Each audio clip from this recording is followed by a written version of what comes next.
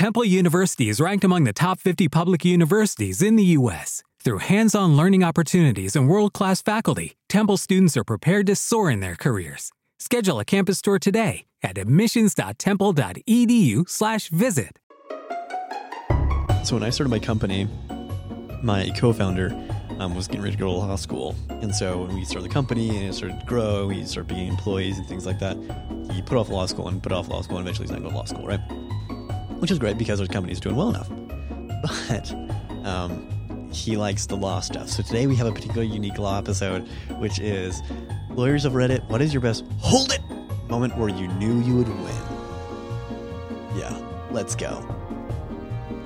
Not a lawyer, but got robbed at gunpoint in my home. Long story, he would have gone to prison anyway, but the kicker is that the shoes he wore into court were the same shoes he stole from my house. Judge asked him if I wanted them back. I said yes. Judge made him take them off in court and walk back in socks. And I donated the shoes because it was more out of the principle. That's pretty cool. How many people can say they left the courthouse in shoes they didn't come there with? That's awesome. We had some huge issues with the landlord, one says. He didn't check with us about visits. He showed up randomly with potential buyers. We told him to get lost. He eventually left but called us the same evening to threaten us. He sent emails to remind him of our rights as tenants, and here answered by threatening us some more. In an email, wow, genius, we eventually ended up in small issues court, not from the U.S., so I don't know the name, and he fabricated a story about how we were terrible tenants and tried to discourage buyers.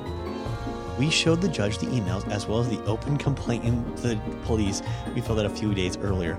The judge couldn't believe it and gave him a formal warning and gave us 3 months of free rent.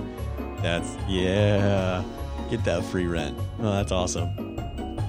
My client was riding his motorcycle on a relatively calm street when the guy exited his garage without looking and basically ran over him. In disposition, the guy brought a witness that was with him on the passenger seat. The whole time, the witness maintained that my client was driving too fast and there was no time to brake the car. I asked him the same question a few times in different ways, making him tell a story again. In the fourth telling, he, already a bit frustrated, let it slip. Look, I've already told you. We are exiting the garage, and as soon as I lifted up from getting myself off the car's carpet, and wait, so you didn't even see the crash. There was no coming back from that. At this moment, he knew he effed up. Had a client charged with battery. The alleged victim didn't really support the prosecution's case and in any event was reluctant to testify. They still had another witness though, and she said that my client was hitting the alleged victim, so it wasn't looking great. The prosecutor and I were talking before the court started, hanging out by the courtroom doors. When the witness walks in, she looked right at my client, who was sitting not 5 feet from me, scanned the room and said, "Where is client's name?" The prosecutor and I looked at each other for a minute, and then he said, "We need to check on something." When I saw him a few minutes later, he told me he was dismissing the case. Yeah. Oh, here we go. Parent termination case I was prosecuting. Dad went on how he has changed his life around and he worked the AA program. I asked what step he was on. He proudly proclaimed step 3. Asked him what step 3 was. He had no idea. Asked what step 2 was. Again, no idea. Parental rights terminated, as they should be. I was testifying for the defense. A young man had been arrested for assaulting a police officer, allegedly throwing bottles during some unrest in Oakland following the verdict in the trial of the cop who shot Oscar Grant in the back on the BART platform. I had been there filming stuff, caught his arrest on video, and his brother found my footage on YouTube and asked me to testify. I had only seen bottles being thrown from this one corner of a parking lot from behind me with the bottles flying over my shoulder. The defendant was in a group in front of me. On the stand, the prosecutor seemed to think I knew the defendant and I was basically committing perjury on his behalf. I explained why I had been there that night, and I had never seen this guy before, hadn't been coached by the defense, and hadn't been paid other than a small amount for my travel and time. Finally, exasperated after much back and forth, the prosecutor says, "Well, if you don't know the defendant, then why are you here testifying for him?"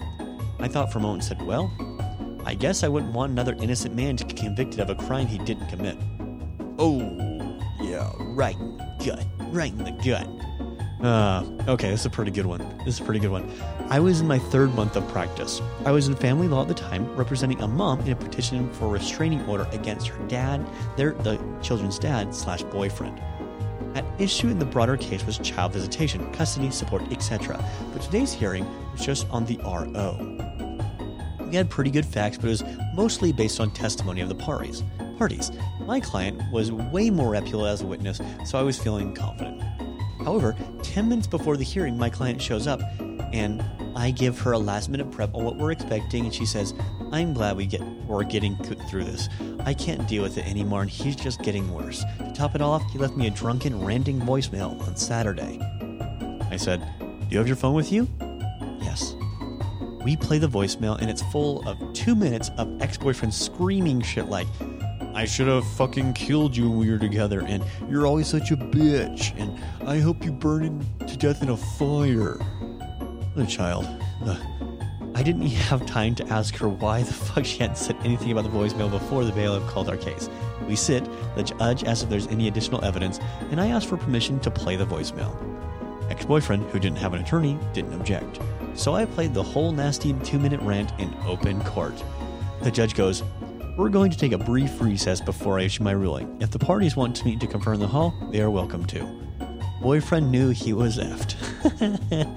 He said the whole damn case right then and there. My client got her wish list in terms of custody, supervised visitation, child support, plus the restraining order to boot. Good for her. That's awesome. That is awesome. Way to pick up on these things, man. Yeah. This has been the Best of R/. If you like this content, if you like this type of show, make sure to give us a 5-star rating and review, because that's how we know what types of content you like. So please tell us. Thank you so much. We'll catch you again tomorrow.